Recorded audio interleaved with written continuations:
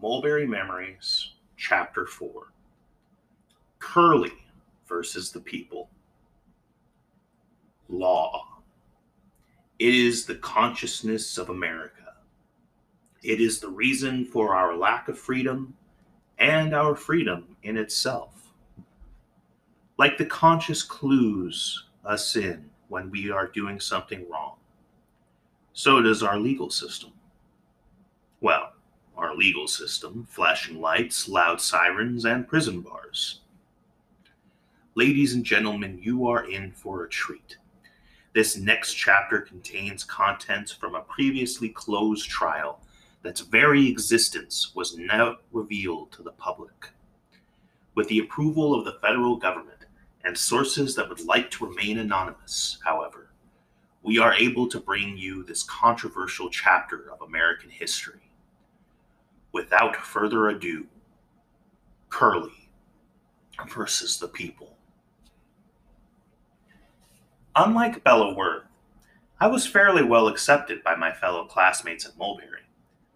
And though it took a while, I eventually became part of the more inside aspects of Mulberry culture. And it was fascinating. This was a classroom environment that was comfortable, and though a little distracting at times, easy to work in, which may have been why we got such high test scores. Mustang pride. There were, however, breaks from the usual norm of the process of 1, come in, 2, work, 3, get out, which is such an unbreakable staple usually in public education. I was sitting in my desk, which was in the back of the class, when a discussion broke out between Mrs. Etcher, Curly, and, as always, Stewart. Mrs. Etcher, it wasn't my fault, said Curly, an average-sized 8th grader with reddish hair. Oh yeah, Curly? Then who was it?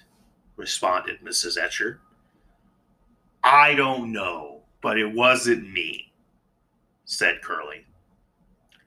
You know, Curly, it was your book, so, said Mrs. Etcher, looking down in a I don't know what to tell you sort of way, when Stewart, always the advocate for American values, chimed in. Mrs. Etcher, this is ridiculous.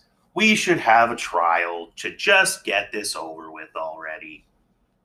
Yeah, let's do a trial, said Trish from her seat, suddenly excited about the prospect. You guys want to do a trial? Mrs. Etcher asked the class. Everyone except me, who had no clue what was going on, immediately said yes. All right, we'll have a trial right after recess. 7th grade will be the jury. Who wants to be the DA for Curly? Asked Mrs. Etcher. I'll do it, said Ashley humbly. And the prosecution? Said Mrs. Etcher.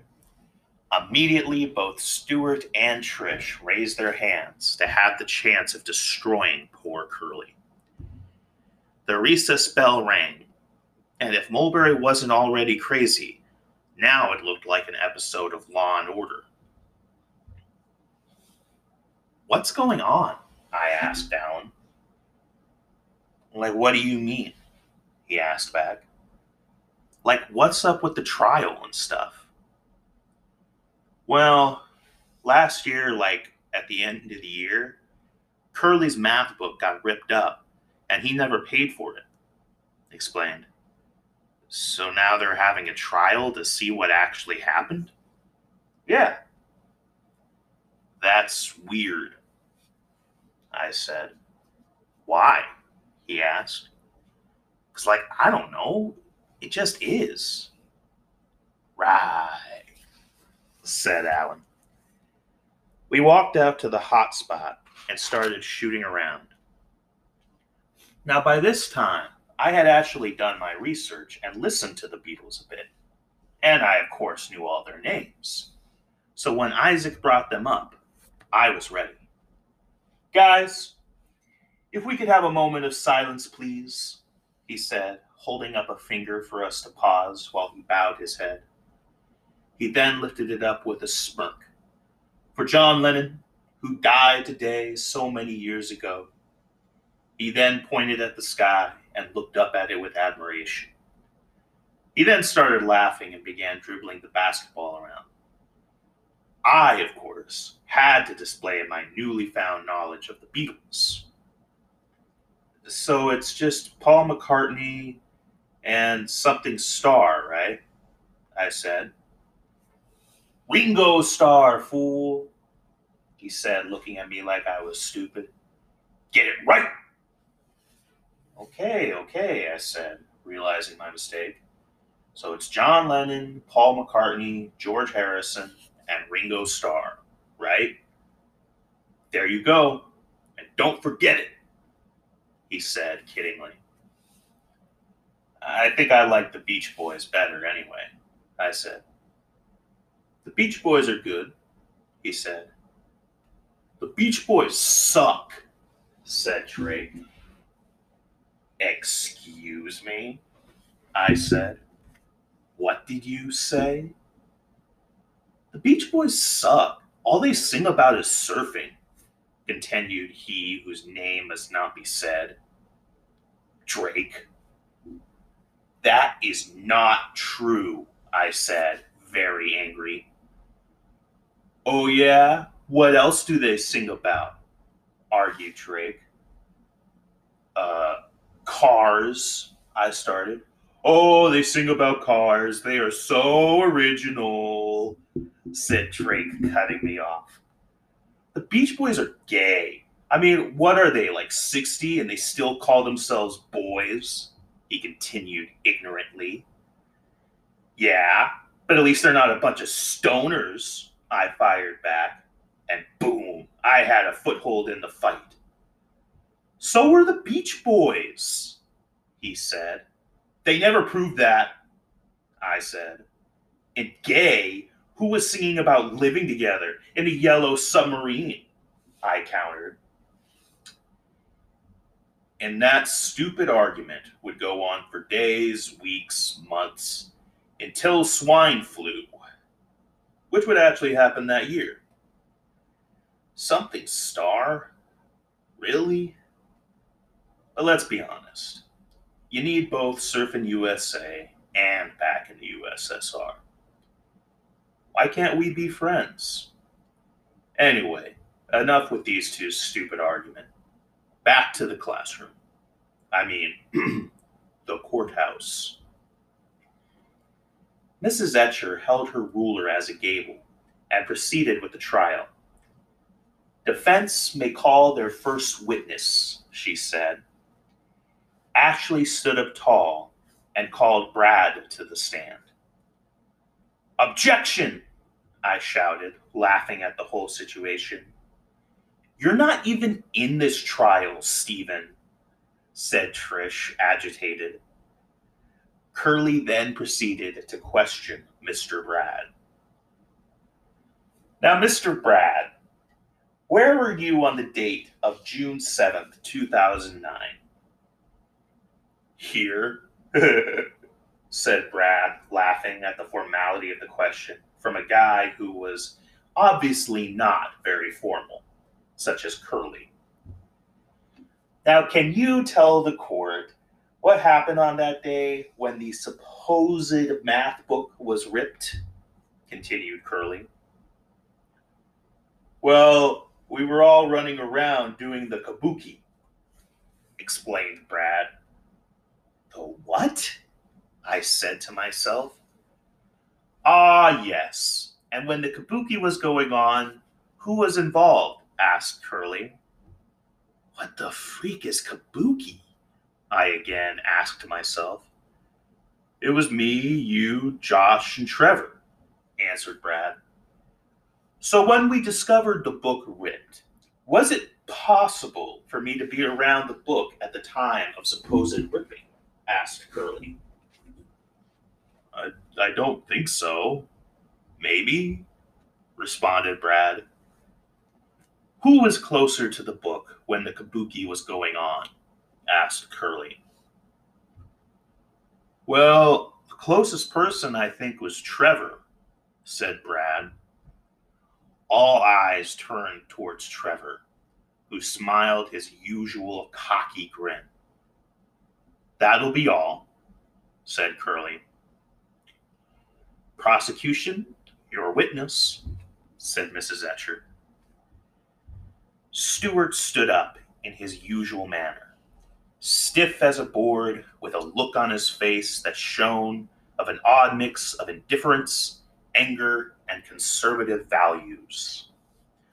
Mr. Brad, he said in his usual tour guide voice, making 10 hand signals for every vowel he pronounced.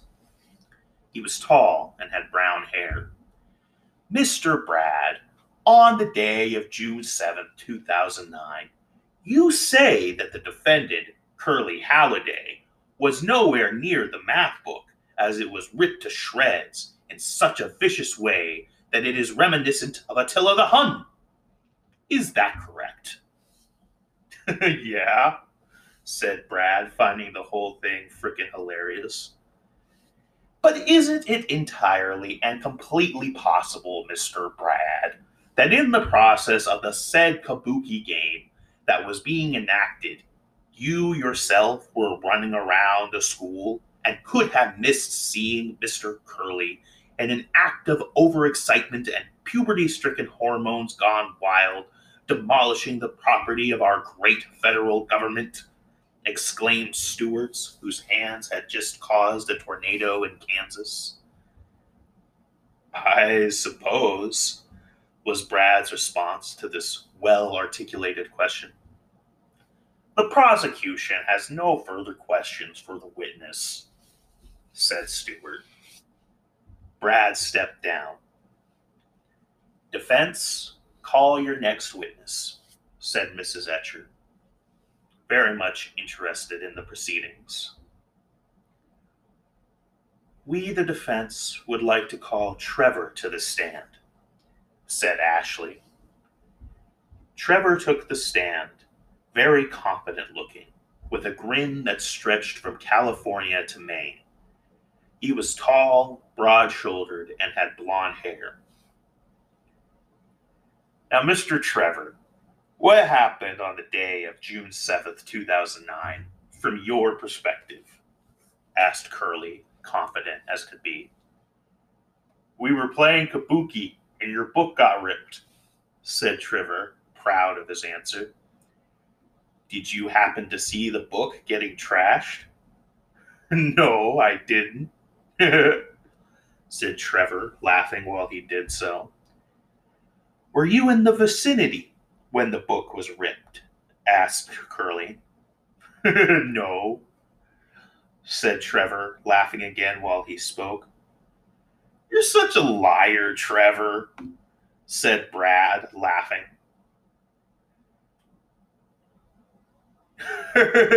No, I wasn't, said Trevor. I laugh when I lie, he continued. But you were just laughing when you said you didn't see who ripped the book, said Trish, who was Trevor's short blonde twin sister. This caused an uproar of rumors and ideas being passed around the courtroom as Trevor denied that he was lying, that he just thought the whole situation was funny, which was entirely possible, considering how hilarious the whole ceremony had been.